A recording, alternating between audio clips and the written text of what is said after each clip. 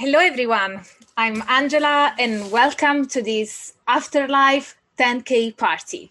We are here to celebrate the 10,000 subscribers here on YouTube. I'm really happy for this. When I started the channel, I never thought that we would hit 10,000 subscribers in just over a year.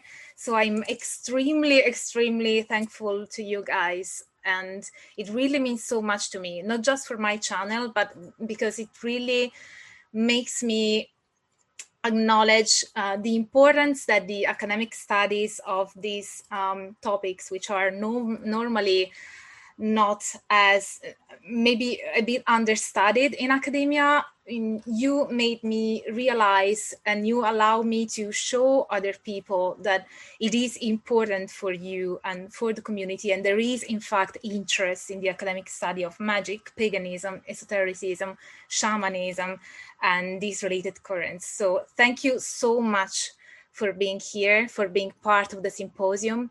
And this party is for you guys. And I have lots of special guests, which I'm going to introduce in just a second. And this party will be on afterlife, death, and near-death experiences. We are still in the time of Samhain and Halloween, so I thought it'd be a good idea to address a subject matter which we haven't addressed yet on the channel. So I have here with me a panel of academics plus an artist and my patron community, my inner symposium. So I will now start introducing them to you, and then you will interact with them through the live chat. You can ask questions and I can pass them on to them, and and we will have this fun roundtable, academic fun, of course. So we have here in the panel Chris Deasy, Head of Religious Studies at the University of Kent. He's currently leading a module or a course focused on death, afterlife, and near-death experiences.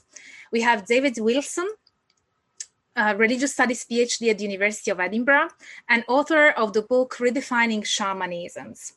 David specializes in spiritualism and Western mediumship as forms of shamanism.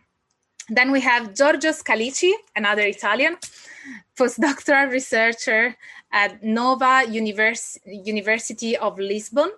He specializes in death rituals in Indonesian shamanistic traditions. Then we have Jeffrey Albo, program manager for the Conference on Current Pagan Studies and the co-chair for the Pagan Studies Unit at the American Academy of Religion, Western Regional. Then we have Jennifer Alzel, which you already know from a couple of previous videos, doctoral researcher at Durham University. Maybe you already know that she specializes in death rites in Druidry, but maybe you don't know that she owns a progressive funeral home. And then we have Chanel Papp, Canadian video and textile artist. Her research and art are focused around death images, the grotesque, and labor. And then last but not least, we have Veenat, lecturer at Chedingre College in India. She is a sociologist of religion and specializes in death philosophy within Indian traditions. So are you excited already? Because I surely am. And then we have here my inner symposium, my patrons, which I absolutely adore. It is thanks to them that I can keep doing this work for you guys and offer free academic university level content.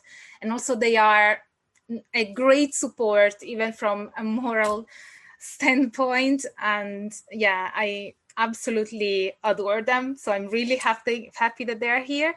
So I welcome Andrew, Dave, Jenny, Joel, and Teresa, and Thomas, I guess.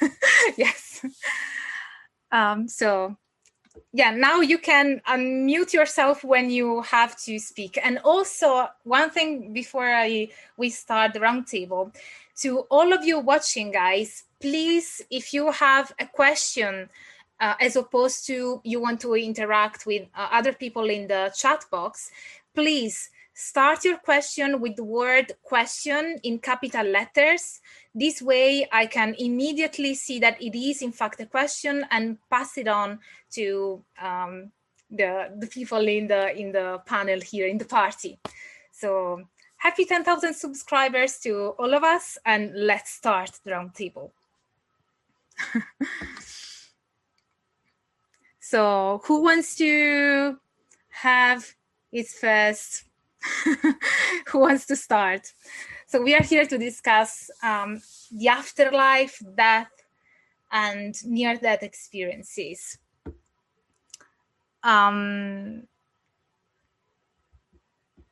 So who wants to start? Jenny, do you want to start, since you also own a progressive funeral home, which people didn't know until now? Yeah, okay, I can start. Okay, yes, so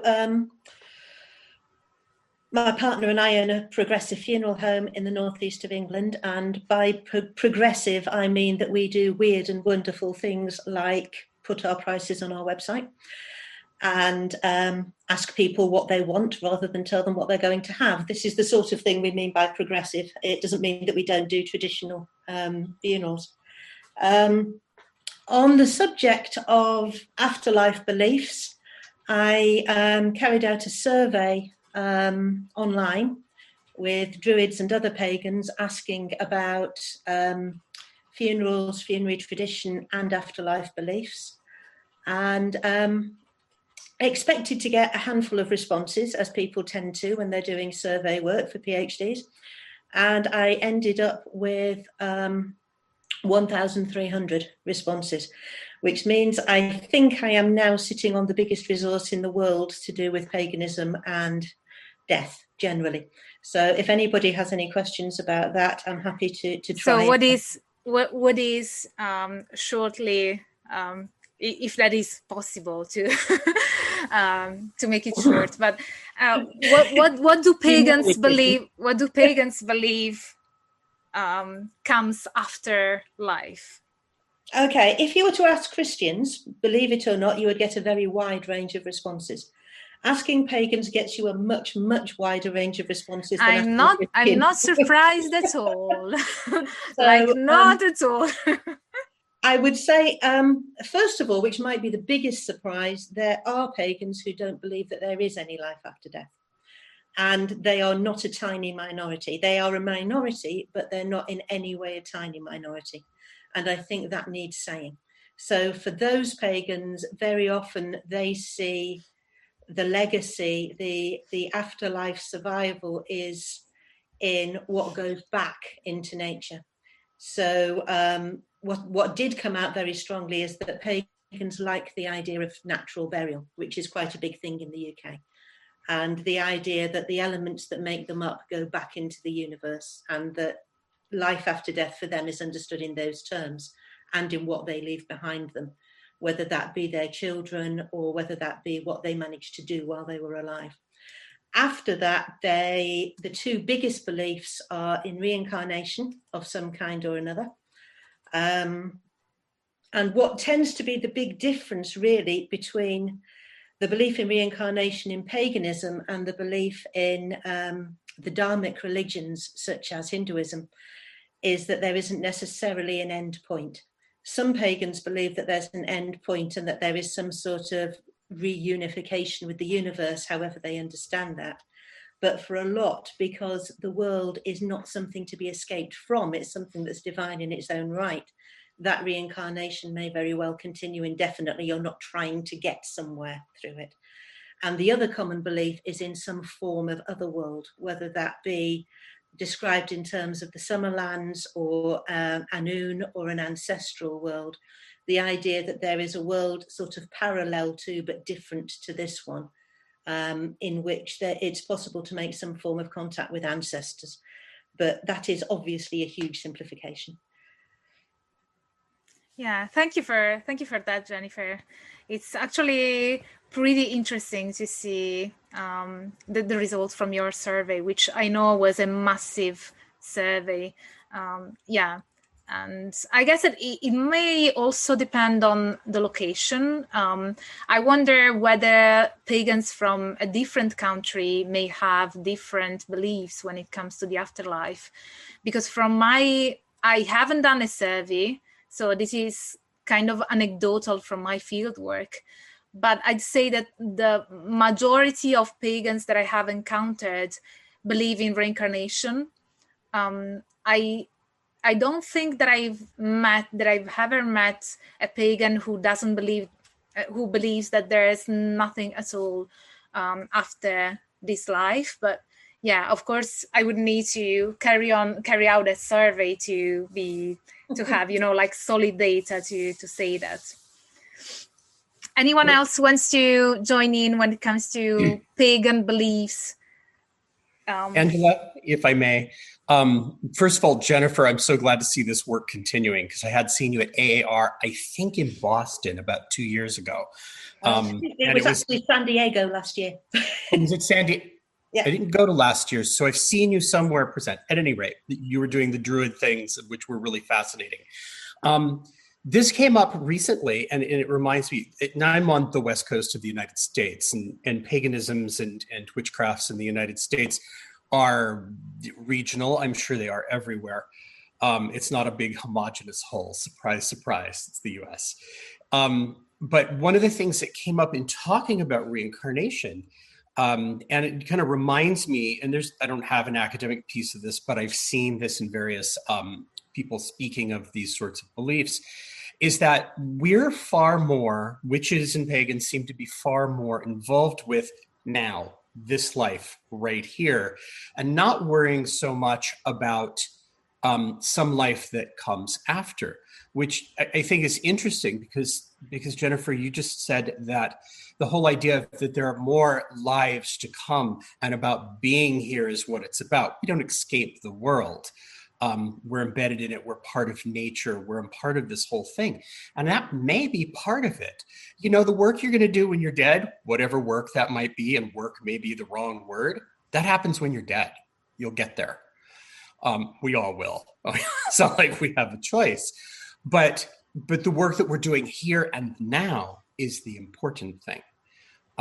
So I just kind of writing on what you were saying, it brought up some very recent discussions that I've been having. So very cool. Thank you. Yeah, thank you for that, Jeffrey. And I also want to thank Richard. Is it Richard? Yeah, Richard Burke. Thank you so much for your donation. It really means a lot for me and the channel. So is there anyone that wants to comment or ask questions about pagan beliefs on the afterlife specifically? May I say something, Angela? Yes. On reincarnation. Okay, I come from a nation where we have different religions, and this reincarnation is the central death belief to Hinduism, Sikhism, and Buddhism. Okay, so in Hinduism precisely, our entire life is governed in a way that when we die, we are going to come back to this earth in a new body, and reincarnation would be getting a human body again. But there is a possibility that we also get into some animal form, that is transmigration. So we have this concept of karma, which is retribution. So if we want a better next life, we are supposed to follow a pursuit while living this present life, which involves lot many things about do's and don'ts, So in every aspect of our life, we are supposed to be alert that, okay, this can be harmful after we die, and it could lead to some kind of rebirth in the lower realm. So as the pagans also believe, as it has been discussed. So the central idea is that there is one universe, and all of us came from that. and there is some element of consciousness within this material body which transmigrates or which reincarnates. And this present life could be one of those millions of lives that we might have had throughout this. I mean, there is no end to the cycle as such, but yes, there is something called concept of moksha or nirvana in Buddhism. Moksha, we use the term in Hinduism, and in Sikhism they call it reaching Sachkhand. So it is the realm of supreme power, which is from where we all generated. So once we all rectify our karmas, there is a possibility that we go back to that supreme power, and then we are out from this cycle of birth and death. So this is the central aspect of most of the religious beliefs in my country. Thank you. Thank you. That's really interesting, Vinat. And what about you, David? I can see David Wilson. I know that you studied spiritualism and its relation to shamanism. So do you want to come in and say something about beliefs in afterlife, or Yeah, I can do. I mean, the fundamental belief in spiritualism is that when we die, the consciousness, the soul, the spirit, whatever you want to call it, continues, so that you are essentially the same person. You don't become someone different, but you have left behind this physical form. And the other thing, of course, that mediumship is focused on is using the possibility of communication between people in spirit and people in this physical or material plane as a way of demonstrating that continuing existence, a continuing personality. And you get, certainly in the traditional spiritualist literature, there's this idea that you work your way through a series of environments and spirit as you progress as an individual spirit. So traditionally there are 7 different levels, planes, environments, dimensions, call them what you will, that build on top of this world, and gradually you work your way through them as you develop as an individual. And I was interested in listening to the discussion about reincarnation, because that's a very hotly contested subject in spiritualism. The traditional position within spiritualism, certainly in Britain, is that reincarnation does not happen. But you get a lot of individual spiritualists who will personally have some interest in or will subscribe to some version of reincarnation. When you look at traditions like Spiritism in South America, which was based on the writings of Allan Kardec, the French medium, and also at the Theosophical tradition, you find that reincarnation is very much more prominent as a taught doctrine. And that traditionally has been one of the dividing lines between spiritualism and the Theosophical and Spiritist versions, if you like. But it's interesting that it remains a very contested subject within spiritualism as to whether we actually come back into this world or not. That's not like I say, the traditional view of certainly British spiritualism is that we do not. Could I just come back in on there very briefly as well on this idea of afterlife within Druidry, which is my major area of study. Reincarnation again is probably the most common belief, but a really central concern is with ancestors and with honouring of the ancestors. Yeah. And this particularly raises issues, obviously, around reincarnation. Because if people are reincarnated, then what is it that is existing as an ancestor? Exactly. Yes, and this is one of the things that gets pointed out. If somebody's been reincarnated, you're not then going to be able to communicate with them as a spirit in some other place than this one. Well, the thing also, only if you take the traditional view that you are composed of a body and a soul. And within Druidry, there is very often the idea, and within paganism more widely, but specifically within Druidry, there is the idea that you may actually be composed of more than that. And a teaching that you hear very often in Druidry is the 3 cauldrons. And the idea is that there are actually more than 2 aspects. and the physical aspect returns to the earth, but actually there is more than one aspect that survives. So it is in fact possible to reincarnate and for something to exist in an ancestral realm as well. Yeah, I suppose simplistically, spiritualism adheres to the traditional view that you are a physical body and a spirit. But there is a little bit more to it than that, because as we spend our time in this world and we build up a sort of conscious self-image, we are, if you like, weaving what you might call a spiritual body. So that when you're in spirit, you are still projecting and creating a body, a spiritual body, if you like. It's a finer material, it's not made of the stuff in this physical realm, but it does exist as a kind of mental projection and self-presentation. So you do still have an appearance and a form, although it's not made of the same stuff as the physical stuff of this world. So it is a little bit more than just body and soul. But certainly, like I say, the traditional spiritualist view is that once you've left this world behind, you can communicate that you're not going to come back personally. There is a question from the chat from Nick Tillman. Hi, Nick. I believe he's asking Jennifer. Nick is asking, have we seen pagan ideas on the afterlife shift as a response or reaction to the concepts of Christianity? Oh, that's interesting. There is a lot of conscious rejection of the concepts of Christianity. And specifically, there is quite a lot of rejection within paganism to the concept of judgment or divine judgment, I think. And this is also, again, the big difference between the concept of reincarnation in paganism and the concept of reincarnation in the Dharmic religions. I hear a lot of pagans talking about karma, but I don't hear them talking about karma, particularly with regard to reincarnation. And that is really interesting. And the connection that in Hinduism is absolutely integral between karma and dharma and moksha is not there.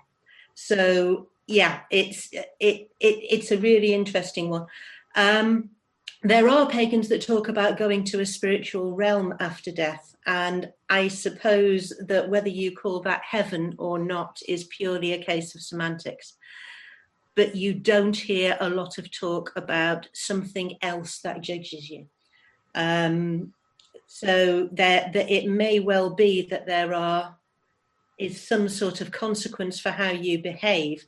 But I would think how most pagans would understand that would be much closer to what you see in spiritualism, which is that where you go is where you need to be in order to progress, rather than that something has judged you and put you in a particular place. I don't know if that answers the question or not, but yeah, there is certainly a bit of a kickback, I think.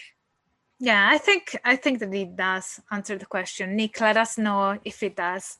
Meanwhile, Eric, hi. I just saw that you entered the roundtable. It's nice to see you here. What about you, Giorgio? What about the concepts of afterlife and death that you have studied in Indonesia? It's totally different, actually. It's when I was listening, it was me like, okay, it's the opposite almost. In the community that I work with, the one of Morowali, like, there is no reincarnation because it will be seen as like gain. Like seriously, I don't want to do it again, because there is all this idea that life is suffering. They have this very negative view that life is suffering, so afterlife is a reward. I'm going to die. I'm going to finally be happy. So not being alive is a reward in and of itself. Yes, because there is they believe they live in a kind of parts, like they live in misery. They believe that they live in misery because us from the West took all their wealth. So we live in the heaven. So for them, when we die, there's no heaven for us because we already are in our heaven. Well, like they're suffering now, so they deserve to go to a heaven when they die. And the interesting thing is that if you're a Wana, you don't actually die, you change place. Because they divided the world in the human world and the dream/afterlife/mythical time world, spirit world. So when you die, your soul does move from the human side to the mythical time. It's actually a physical place, actually where we live the afterlife for them. So they believe that when they die, they move here and they come back to a time when everything was possible and everything was full of power and everything was perfect. Is this across Indonesian traditions, or no? This is specific within my community in the Wana. It's strongly related to their social status in the area. It's totally different, and it's changed a lot in how they experience life. Like, I think if you have a pretty nice life, it's easier to feel like, okay, I want to do it again. But they believe like, I don't want to live it again. Like, once is enough for me. It's very interesting. Actually, their life is not so bad, honestly. But mythologically, this is their point of view. They see that everybody is doing better than them. So they hope in the afterlife. Oh, that's interesting. It almost brings up the question of what's the relationship between a group of people's beliefs in the afterlife and how they've been colonized. So I wonder what the relationship would be there. Yes, because the thing is, there's a lot of mix. Jenny was talking about this final judgment, and they have it, but it's clearly something that arrived later, because they believe there is a man with a book with all the good and bad people in the afterlife, but like they don't know how to read, how to write. So it's clearly like something arrived later. There's these things, and then there's all the relationship with the colonizer. Like, since the arrival of the Indian colonizer in Indonesia, there have been slaves.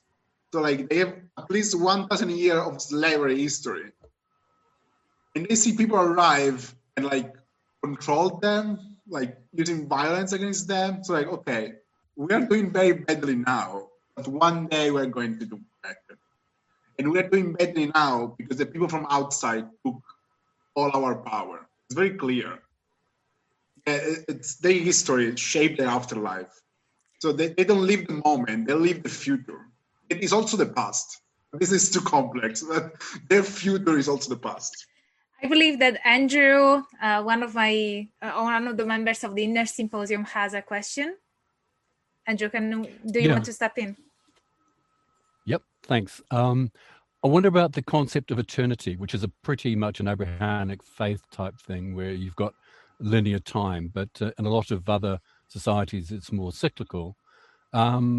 Just sort of generally, is there a concept where time is completely different in the afterworld? Anyway, that's generally my question.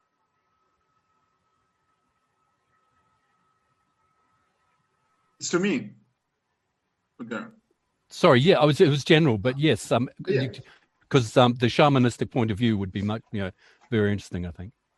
The idea is like, cyclical is a good point. The idea is that the time and the space was one. Then at a certain point, split. And the time and space split. For them, space is more important than time. So on this side went the West, more or less. So the afterlife, the dream time, the mythological time, space, and this is their life. One day in the future, they will go back together. And the initial purity, the initial density is like the Big Bang. It's very interesting because the Big Bang side was all together, it explode, is losing like power, like the thing that keeps everything together is expanding. But one day it's going to go back to one. with the one is the same. It's expanding, they're losing power, but one day it's going to back to one, and the mythical time and the historical time are going to back together. So it's cyclical in some way. It's also, they're both together, but that's kind of parallel. Shamans can jump between the two. Normal people don't. They're parallel. Is this answering your question? Sorry, because it's complex. Yes, yeah. Actually, okay, more than I hoped. Actually, it's very much reminiscent of Sir Roger Penrose's ideas. But no, that's fantastic. We also have a couple of questions from the chat. So Nelson is asking, are there pagan traditions where marriage is retained or continued in afterlife? Any one of you wants to try and answer this question? I have limited, obviously it's not something I've done a particular study of, but I do know I have spoken to pagans who have said that when people marry, for want of a better word, or hand fasting, can be for a year and a day. So with the option of, if it's not what they both want at the end of a year, they separate and there's no sort of comeback, there's no blame there. Or it can be for life, or it can be across lifetimes. So the idea that they will continue to meet and they will continue to be together in future incarnations.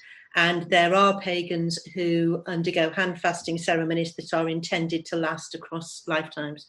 So it's a thing that exists, yes, but I couldn't tell you a huge amount about it. Yeah, I also have the same experience in Italy, with the pagan community in Italy. And it is very common that, I have met a few pagans who actually wanted to have a hand fasting, which would last for, the future lives as well. I'm not sure whether Nelson meant, pagan marriage is retained in an afterlife, like in the Summerland, or whether, because Nelson, when it comes to marriage and weddings, pagans normally do hand fastings, and they can last, as Jenny was saying, for a year or for a life or for even future lives. But I don't have any data or knowledge regarding whether marriages would kind of, I don't know. Do you know something about a concept of afterlife? Of course, it also depends on the kind of paganism, because there are forms of paganism like more traditional reconstructionist form of paganism, which tend to have different ideas of what the afterlife looks like. So I guess we are maybe referring mostly to the neo-pagans, so the contemporary kind of pagans who are not following a specific reconstructed tradition, like from the Roman or the Norse tradition or the Hellenic tradition. And some may argue that even the Indian traditions, like the darshana, may be considered as pagan. Hi, Angela, I'll just jump in quickly. As far as spiritualism, I've also spent quite a lot of time looking at Evenki shamanism in Siberia, which is the tradition where we get the word shaman from.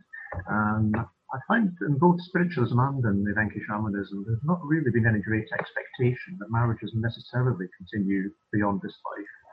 I know in spiritualism, the idea is that if people want to be together, then that relationship can continue. But the mere fact that people have been married or partnered or whatever in this life doesn't necessarily count for anything once this life is over.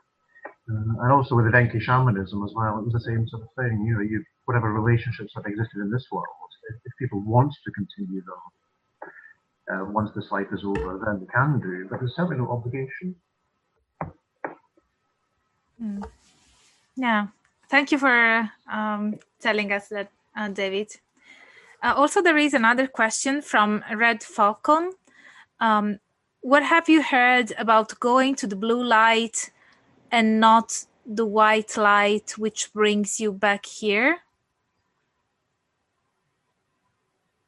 I guess the question is whether you've heard about the blue light as opposed to the white light, which brings you back to our world, if I'm interpreting the question correctly. When I was studying my master's, which is a fair while ago now, I did do quite a lot looking into near-death experiences and the various arguments around them. And I have to say that is a new one on me. That is not something I've come across before. So I've heard a lot about, obviously, experiences of light and beings of light, and obviously, by definition, kind of, the people whose reports we have are the people that came back. I am not aware of any cases where people have been told that if they go towards a blue light, they won't come back. There tends not to be, in the cases that I've looked at, there tends not to be a huge element of choice. People are either told to go back. Interestingly, there's a distinction here between Western and Indian cases. There was one study done looking at the differences between Indian and Western near-death experiences. And in Indian cases, people were far more likely to be told that there was an error and that it wasn't them that was supposed to be there, it was somebody else. Whereas in Western cases, they were more likely to be told that they still had something to do and so they had to go back. But in both cases, there isn't much choice involved. You're told to go back. There may be something, I mean, this was a good few years ago. There may have been something that's come up since then, but that's my experience. Eric, do you want to jump in and tell us what you just wrote in the chat? Seems interesting. If you want to, if you don't. Yeah, sure. It appears from what I've read of ancient Egyptian paganism that not only were people considered to still be married after they died, but relationships such as masters and slaves and pharaohs and subjects were also kept in the afterlife, which could be quite nasty because sometimes slaves were even killed and buried with their masters so that they can serve them in the afterlife. Yeah, I guess the Egyptian case is pretty different from, I guess, the average pagan view of the afterlife. There's actually the only evidence that there is for human sacrifice in ancient Egypt is very, very early. And it's not uncontested.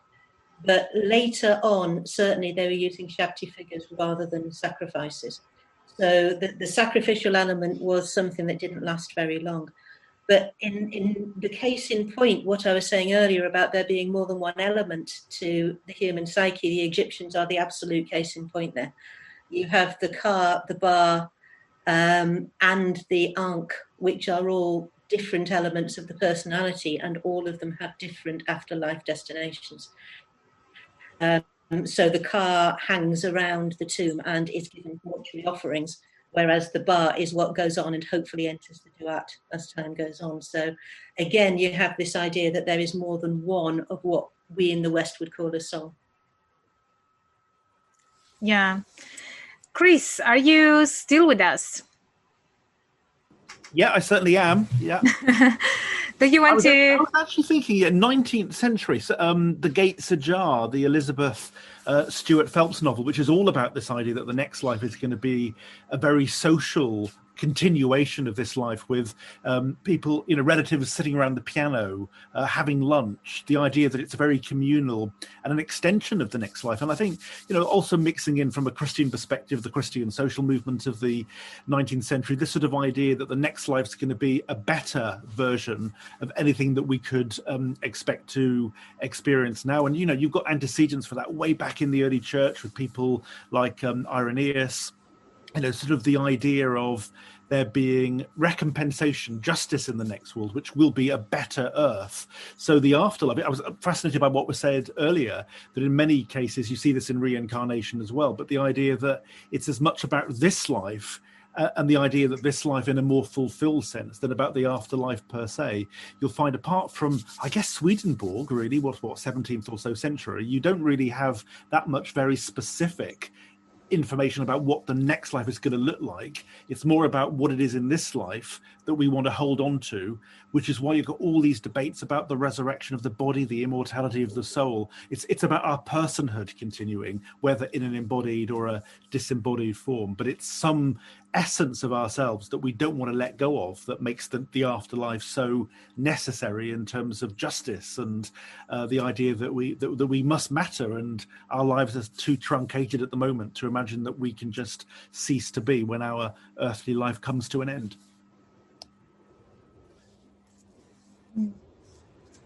Thank you, Chris. That was very interesting. And also, we need to go back to what Giorgio was saying in the chat next. But there is a question, I think, for Vinat. The question is, was there a practice in India when the wife of the deceased was sacrificed on the funeral pyre with their husband? Yes, it was there. It was in, see, Hinduism has evolved in phases. So it was the time when there is this text called Smriti texts were in practice. These texts were interpreted by or written by some, people, Brahmins and rishis who could, so when they wrote Hindu code of conduct, so it was, burning of this wife with the husband was more of a patriarchal idea and nothing about afterlife per se. It wasn't that that this lady is going to be the companion for many lives. The idea was that the lady doesn't have an identity without a man. So if the man has gone, so it is better that she is, burned along with the man, husband for that matter. And because the rules for widows were very, very strict, so widowhood was even difficult to bear. So death was an easier alternative to being a widow. So that was the rationale behind that. And it wasn't anything to do with afterlife for that matter. It was just that the life of the man is over. So women, the wife who's left behind has no one to look after, look as her master or somebody to serve. So it's better she also ends her life along with the husband. So that was the ritual. However, then it is banned now. And these days, it doesn't happen like that. That's good, I guess. So it was patriarchy and not afterlife. Yeah. Thank you, Vinat. Giorgio, do you want to step in and talk about what you were mentioning in the chat about the souls? Oh, yes. Possibly we're going to have a little guest, possible. I don't know. There's my son playing around. Yes, the community that I work with, they believe in three souls. One is in the blood, one is in the shadow, and one is in the head. It's a kind of a dream agent. And this is a very common belief among shamanic culture that what we see in dream is what our soul sees while it travels around when we sleep. And for them, it's also the same soul that goes in the afterlife. So, and being part of your being means that you don't die. This community, they believe, like, is interesting because for them, you die, your body dies, or fine, but for the community, you die after like 3 weeks, after the community says that you can go in the afterlife. And they treat you as you're being still alive. They bring gifts, they talk to you. You are still there. Even if your corpse is dead, fine, your soul is there and you are still alive for the community. So it's forbidden to cry because there's no reason to cry for somebody who's still alive. You have to wait for the end of the ritual. So, yeah, I recall you at a conference. It may have been the BSR conference that you were showing a few photos from funeral rituals. Yeah, I don't know why, but your explanation just reminded me of that scene. the difference between being alive and being dead is not always so clear. It's very clear for Westerners, like, oh yeah, your heart stopped beating, you're dead, more or less, because on the medical side it's become very complex. But for them, it's not your body that says when you're dead or alive. It's your soul that is actually just changed status. It's a completely different point of view on living and dying. Yeah, that is fascinating. And it is, yeah, I find it interesting to see how across different countries and how in different parts of the world and different cultures, the conceptualization of death and the afterlife is rooted in how they view human beings, how they conceptualize our very presence, our life. Their way of seeing how we live determines how we die and what happens after we die, if anything happens. On that note, I wanted to ask Chanel to talk about her art concerning death and the macabre. Chanel?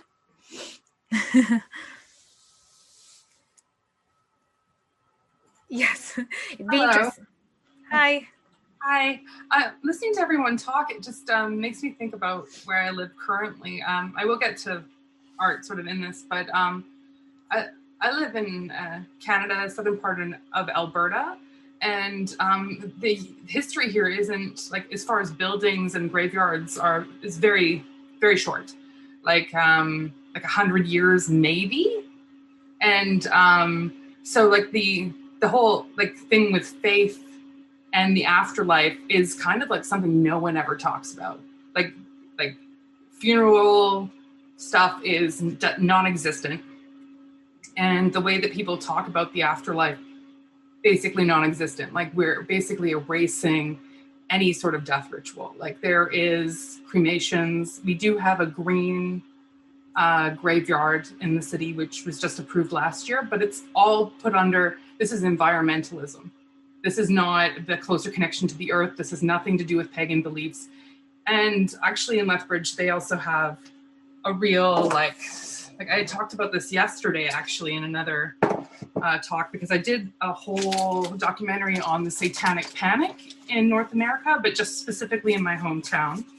And so it's called Fire Ravages Satan House, but I'm just, so this is just to prove sort of like the sort of strangeness here where they have like this sort of like polarizing effect, but there's no real long history with these beliefs, because there's also the First Nations beliefs and here, so it's kind of still the Wild West.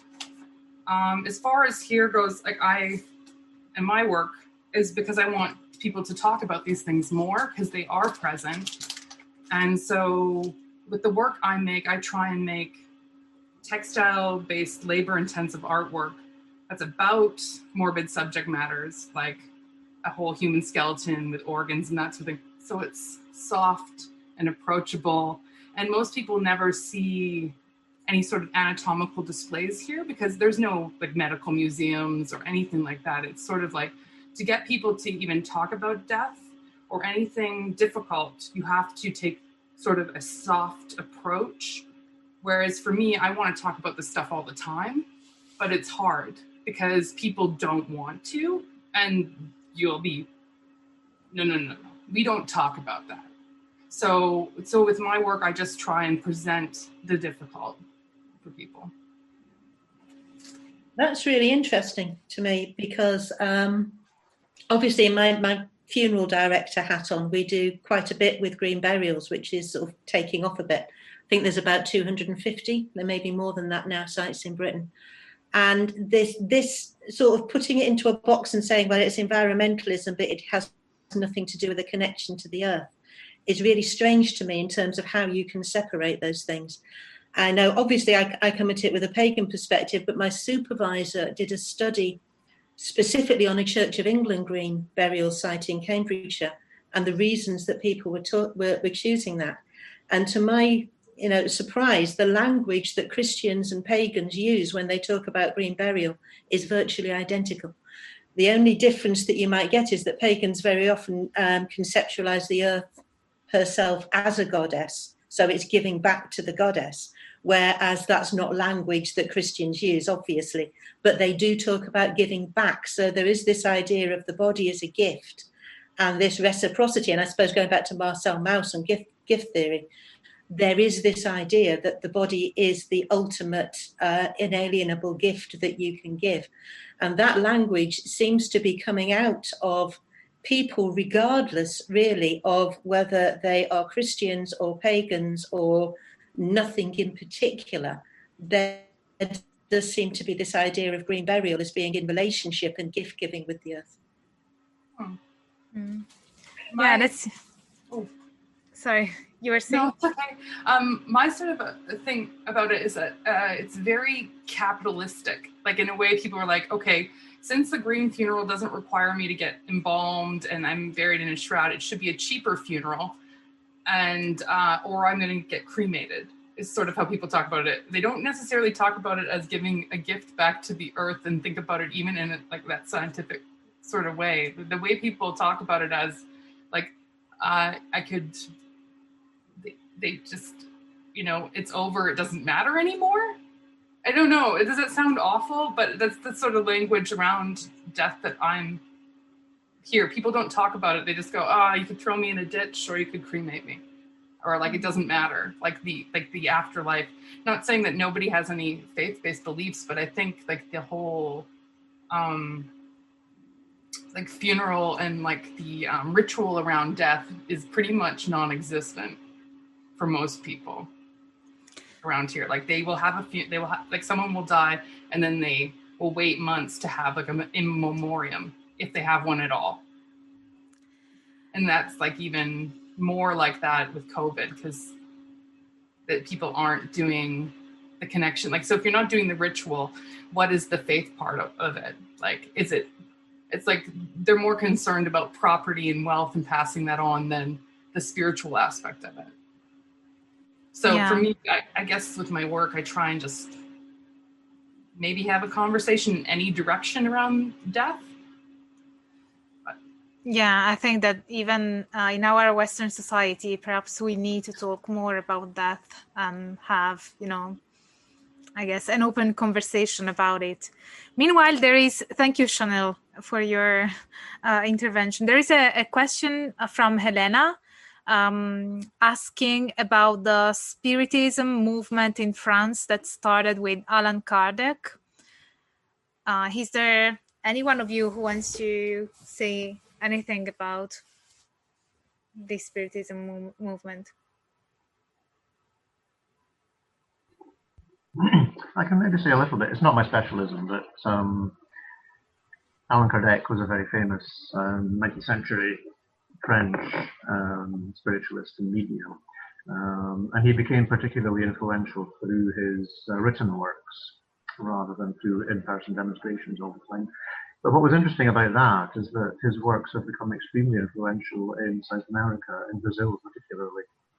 And it has given rise to almost a kind of offshoot of spiritualism, which tends to be, people call it spiritism in South America.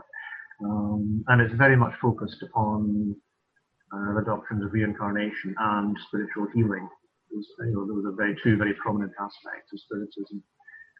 So the healing is also very prominent in Anglo-American spiritualism, but not so much reincarnation. But it's interesting that you do get one or two examples through the history of spiritualism where a medium becomes particularly prominent and almost becomes the catalyst for a whole new tradition to be created. Thank you, David. There is also a question in the chat from my best friend. Hi, Cipriano. I have to translate it because it's written in Italian. So death as an entity, spirits and gods of death, pacts and attempts to manipulate death. Have you ever found any of these themes in the traditions, across the traditions you have studied? So death as an entity, spirits and gods of death, and pacts and attempts to manipulate death? Within Druidry, death is sometimes, I wouldn't say actually so much. There are the deities that are addressed in Druidry are very often the Celtic and very often actually mythological figures from the Mabinogi, which is a medieval Welsh document. And within that, there is a character called Aron, who is the Lord of Annwn, which is sort of an underworld. And he has also been characterized in later medieval legend as Gwynap Neath, sometimes the king of the fairies and sometimes the king of the underworld. And he is very often associated with death within Druidry.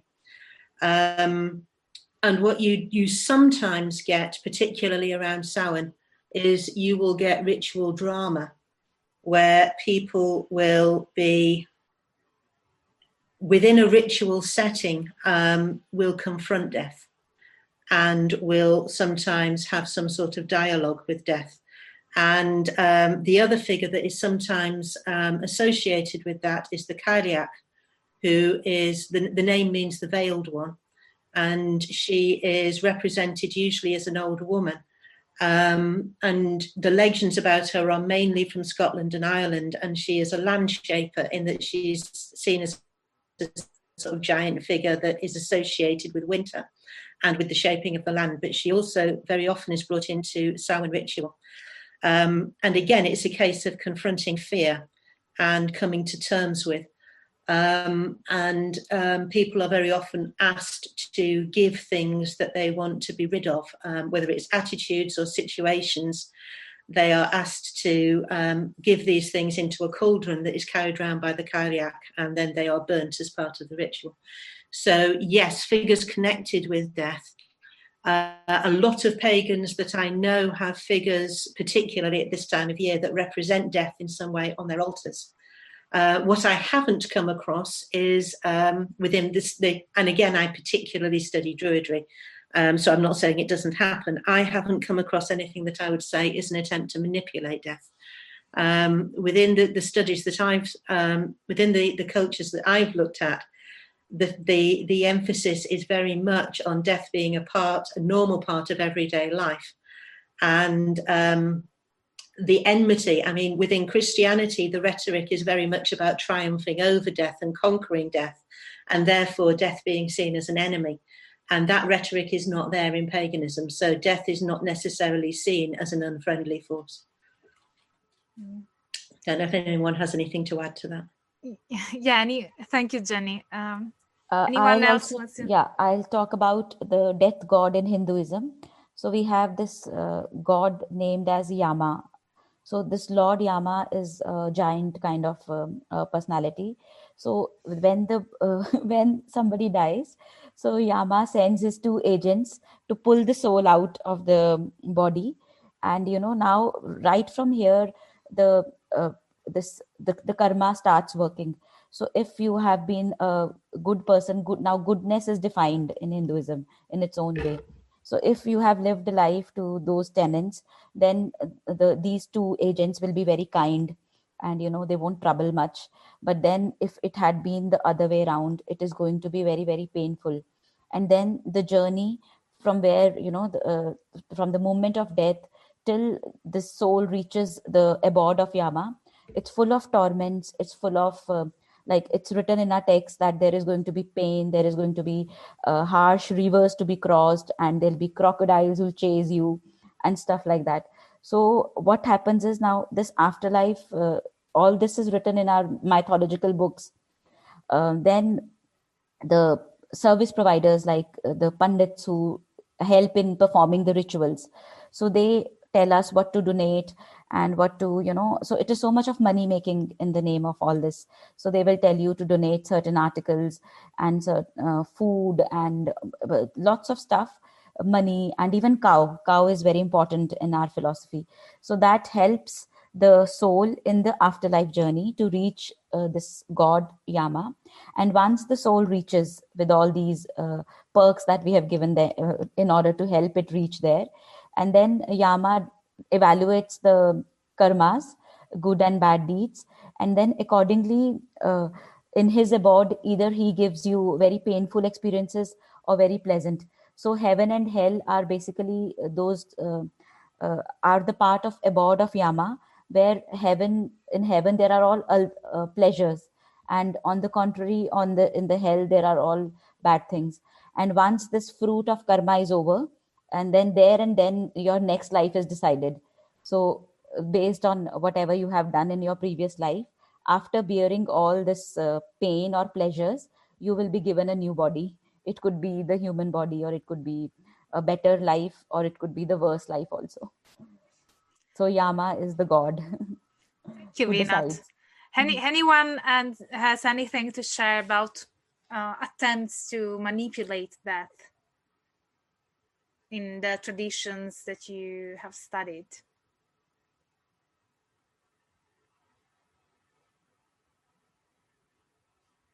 I guess that's a no. Well, which is not surprising. But Chris, was it Chris? I can weigh in again with Okay. some ideas from Egyptian paganism. At least at certain parts of Egyptian history, it's over 5,000 years, so it varied.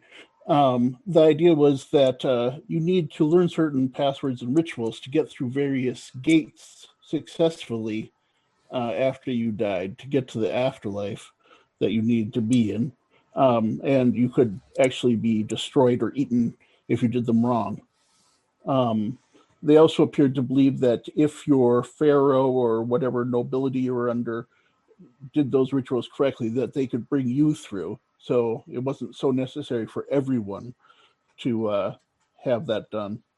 And these rituals were also quite often apparently written on the bandages that people were mummified with as I guess, sort of a crib note or something, or just a magical talisman. And then there were similar beliefs in Central America outlined in a book called the Popol Vuh, where you had to get through a cave system with jaguars and other dangers after you died. Thank you, Eric.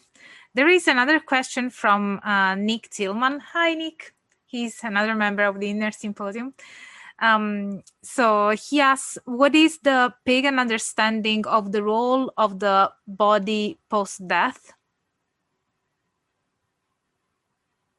How is the body seen in paganism after death? Well, once again, it varies hugely, obviously. It also depends on the status the body has in life and whether, in fact, the body is the whole person. And that is a very complicated discussion as well. But I think I've already kind of touched on this in that for a lot of pagans, and I know that this is an idea that reaches into Tibetan Buddhism as well to some extent, the body is the final thing you have that you can give as a gift. So within Buddhism, I know that there is the idea with sky burial as the body as dana, that is given as food to the animals, which is a little bit illegal here. So the idea of the body being, the green burial, a lot of pagans think of it in these sorts of terms. And there's also a lot of discussion that I see about cremated remains being put in a pot with a tree. And I wish people would just pack this the hell in, because it doesn't work. There is no surer way of killing a sapling than putting a whole person's cremated remains near it. And what I will say is, if that's what you want to do, scatter it around some trees. That will be helpful. But again, any way that you look at this, it's the idea of the body as a gift and the idea of the body as the elements returning to the earth from which they came. There's also in sort of more ancient pagan traditions, there's the idea of an underworld. And this gets me back to another main area of my study, which is burial mounds and modern burial mounds, and the idea of going into and under the earth and continued existence there. That's a whole different issue, but it's there. The body, what I will say in funeral ritual, a lot of pagans, again, generalization, a lot of pagans are a lot less squeamish about being around a dead body than perhaps the wider population is. So you are more likely to get pagans coming into, for example, the funeral home and spending time anointing, actually touching. I mean, obviously not at the moment, it's the world's gone mad. Under normal circumstances, actually spending time maybe singing to the body or talking to the body or anointing the body with oils, so that the body as the locus of the person is sometimes in that liminal space between death and whatever the ultimate destination of the body is. There is perhaps more of an honouring of the body than has become normal in wider society. Again, generalisation there. Thank you, Jenny. There is also another question from Joel. Hi, Joel. He says, first haircut is important for Hindus, shedding the undesirable that comes back from previous life. Correct me if I'm wrong. Do other cultures have similar rites of passage to a new life?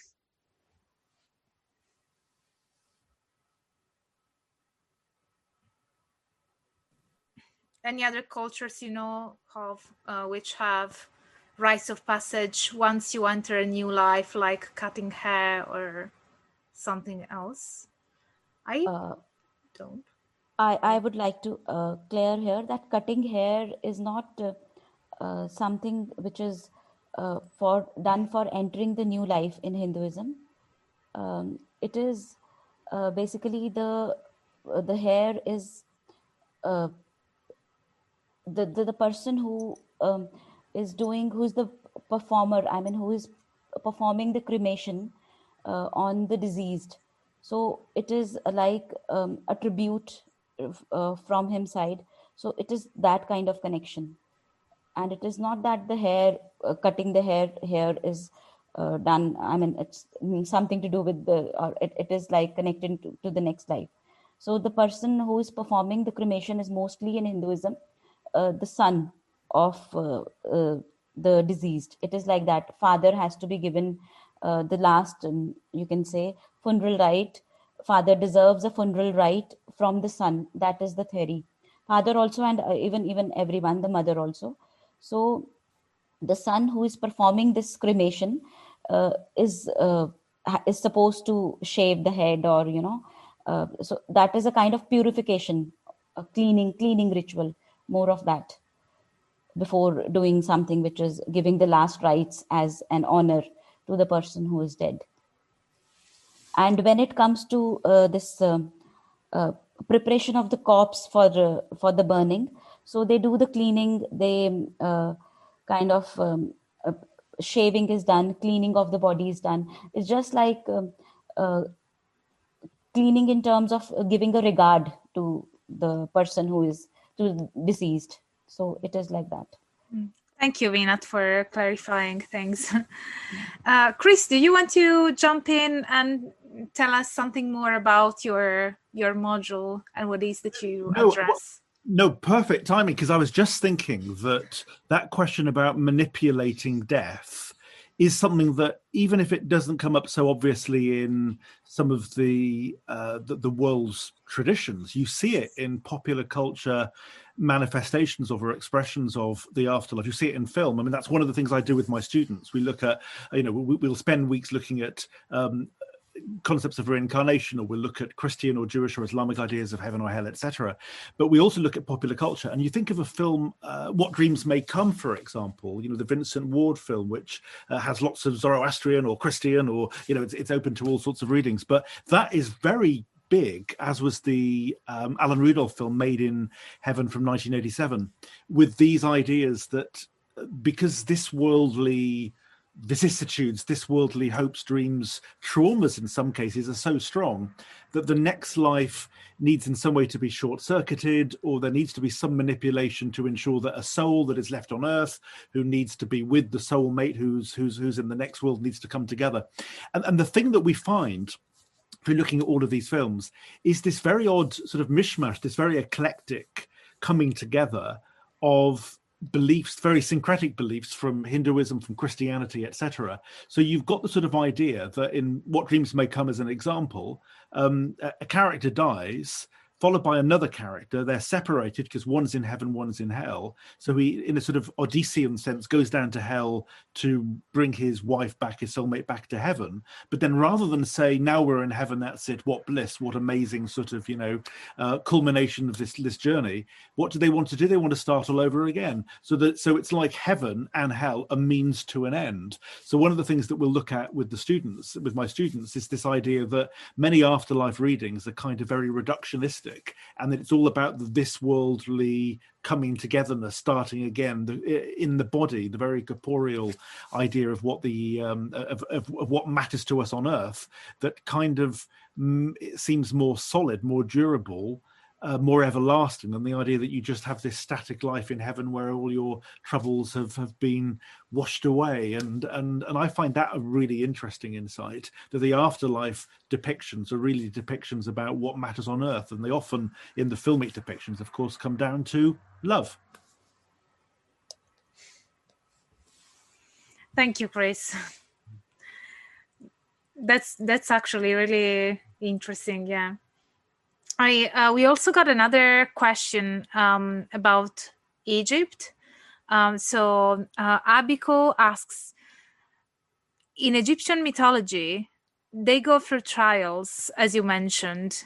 Is this seen as a continuation of the kind of growth we experience when alive, like the hero's journey? That sounds more Indian, more like karmic, rather than Egyptian. Any of you has any thoughts to share about it? Well, the hero's journey is interesting. That's Campbell. Yeah, Joseph Campbell's metamyth. And it's just interesting because that's a wonderful structure for journeying into the underworld. And although that metamyth, which Star Wars was structured on, which I'm sure everybody here knows that, it has this whole idea of going down into the world and coming back, but it's not necessarily that you died.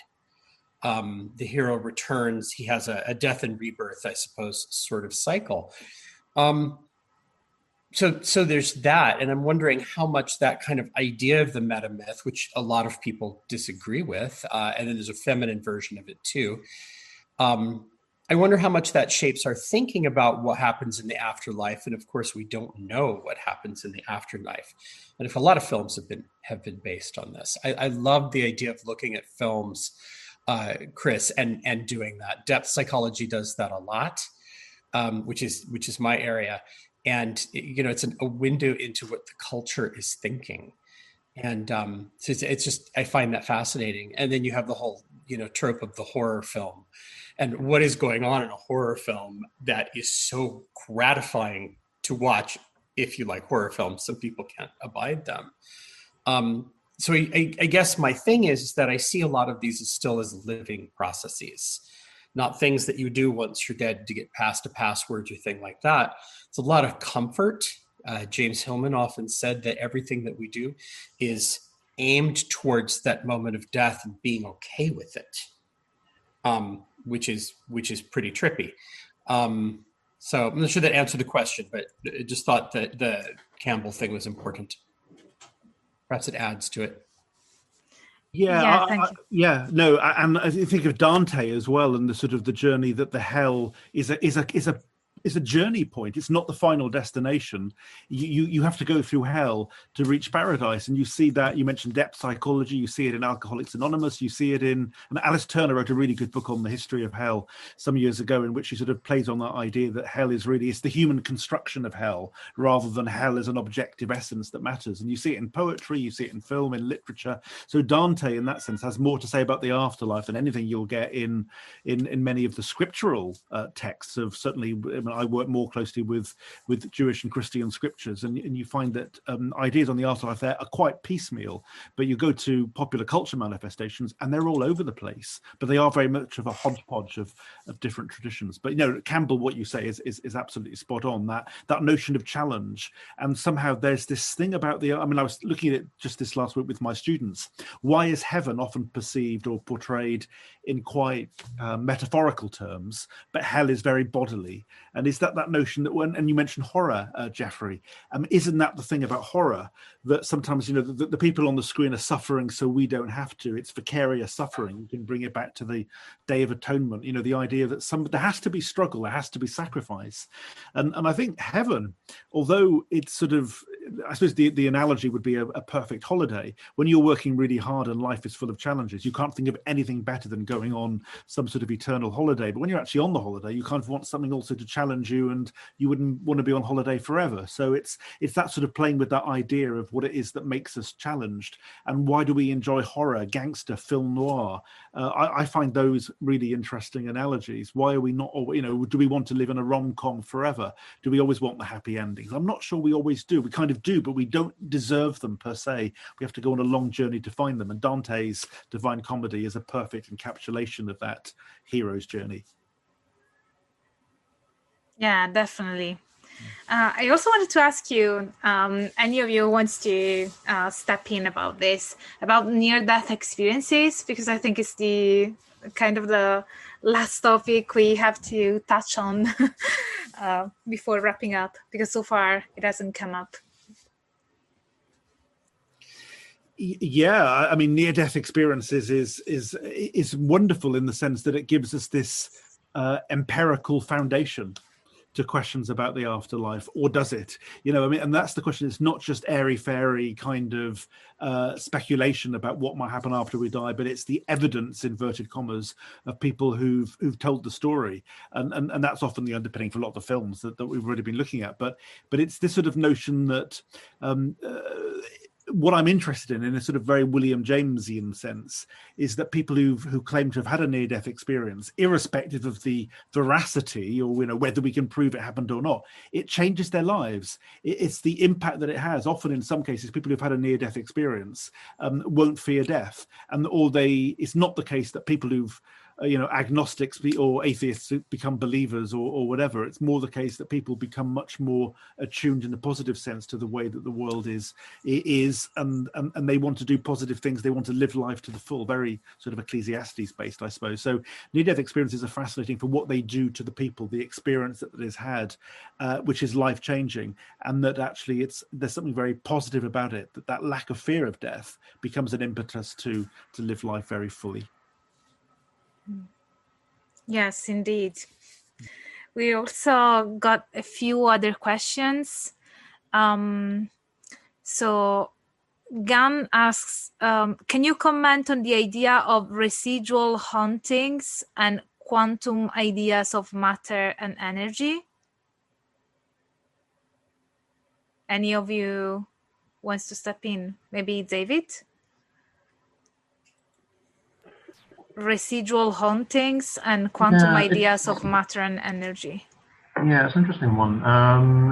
Certainly in spiritualism, you do get the idea that because everything has a kind of energetic vibration to it, it is possible either for people in this world who are incarnate, or perhaps even people in spirit who are strongly present, to leave some kind of imprint on a place. And also there's the idea that, something very psychically very traumatic happens, something like a murder, for example. There is a kind of psychic impression made on that location. That's sometimes how hauntings and ghosts are understood. Thank you. Nip in on that one very quickly as well. What I came across, one of the questions that was in my survey was about the sorts of experiences that people had around ancient sites. So whether they had encountered anything that they saw as out of the ordinary when visiting ancient sites. Now, this raised a number of interesting questions, because quite a few of my respondents were in America, where it's a whole different ballgame of, contested space. But from the ones in Britain, just to keep it simple, there were a lot of people that were encountering what you might call land spirits or wights. But there were also a lot of people encountering what they saw as the ancestral dead. So whether you would actually call this ghosts or whether you would call it something else, I don't know. But it was certainly quite common for people either to have an experience where they saw the site being built and felt that they were witnessing a different time, or that they were actually in some way in communication with the ancestral dead who had a message. So one really spectacular event that I was told about, the dead had a message, and the message was that we in the modern world are out of connection with the dead, and the way that the world is supposed to operate is that there is a reciprocal relationship between the living and the dead in which both support each other, and that this is cut, this is broken, and that this is responsible for some of the issues that we're facing in the world today. So from that point of view, it goes beyond, I suppose, what you would think of as a normal haunting. But these sorts of experiences appear to be not at all uncommon with pagans that are at stone circles or at ancient burial sites or something like that. Thank you, Jenny. Speaking of paganism, there is another question from Nick, which is quite interesting. He says that he's noticed in many African death traditions that the ceremony in part reaffirms social obligations of the living. Do other pagan traditions use death to reaffirm obligations for the living? I guess it also depends on what do we mean by pagan, because I guess, that can be debatable, but even certain shamanistic traditions or Hindu traditions may fall under that umbrella. Any of you wants to take this question? I think to some extent, what we have here is the disconnect that we've seen all the way through this conversation between traditional societies and post-industrial societies, where the element of duty seems to be missing very often in the West. And the idea of obligation seems to be missing. I think what has possibly happened is that we have just had things too good for too long. And we are not really keen on this idea of having to do things.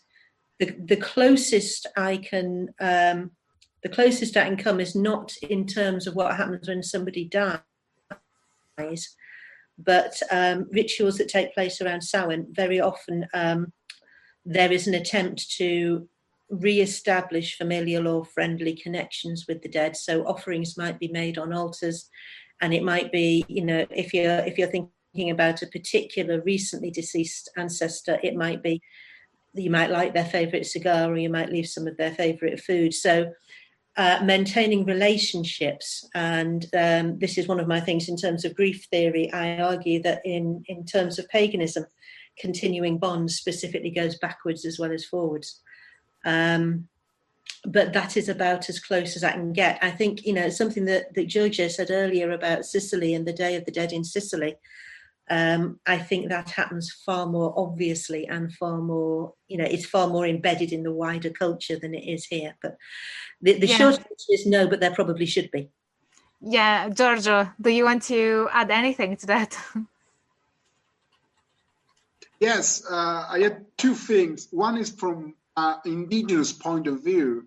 Again, the one that I work with, there's this thing that you can't die without the community, and the funeral is the most expensive ritual you can organize. So each member has to do something. And the idea is that everybody bringing something. So once you're going to die, the community is going to be there to help you and your family organize a funeral. So it's always I give you something, so I'm going to have back something. Among living people, I also with the dead, And then think about what Jenny was saying about Sicily, because everybody talk about Mexico and the Day of the Dead in Mexico, but also in Sicily, in other parts of southern Italy, we have similar tradition. We have Spain in common. And usually what we do in Sicily is that on the 2nd of November, the dead bring gifts / toys to the kids. So you have these children waking up on the 2nd of November and finding gifts from the dead, like grandparents. And the thing is, you keep continuing, like you keep this connection with the communities in the afterlife. Again, people don't actually die until you allow them to die. You just change status and shape. So you take care of them during the year, like you go washing and cleaning the grave and all this kind of stuff. You pray. In exchange, you give gift. You get the numbers for the lottery. Like Angela knows this. In Italy, there's all this culture. Like, yeah, especially in Naples, we do have. But it's very strong. You have people coming to you in dreams again, give you the number of the lottery. In exchange, you have to pray for them. The relationship never ends until like you actually want to end it. Naples is incredible. Yeah, in Naples we have like a huge tradition related to that, and dreams and how to interpret dreams to all sorts of things. So yeah, we have one last question and then we are going to end the live stream. But if there is any of your questions which we were not able to address and tackle here during the live stream, please leave them in the comment section and I will be replying to them all, I promise.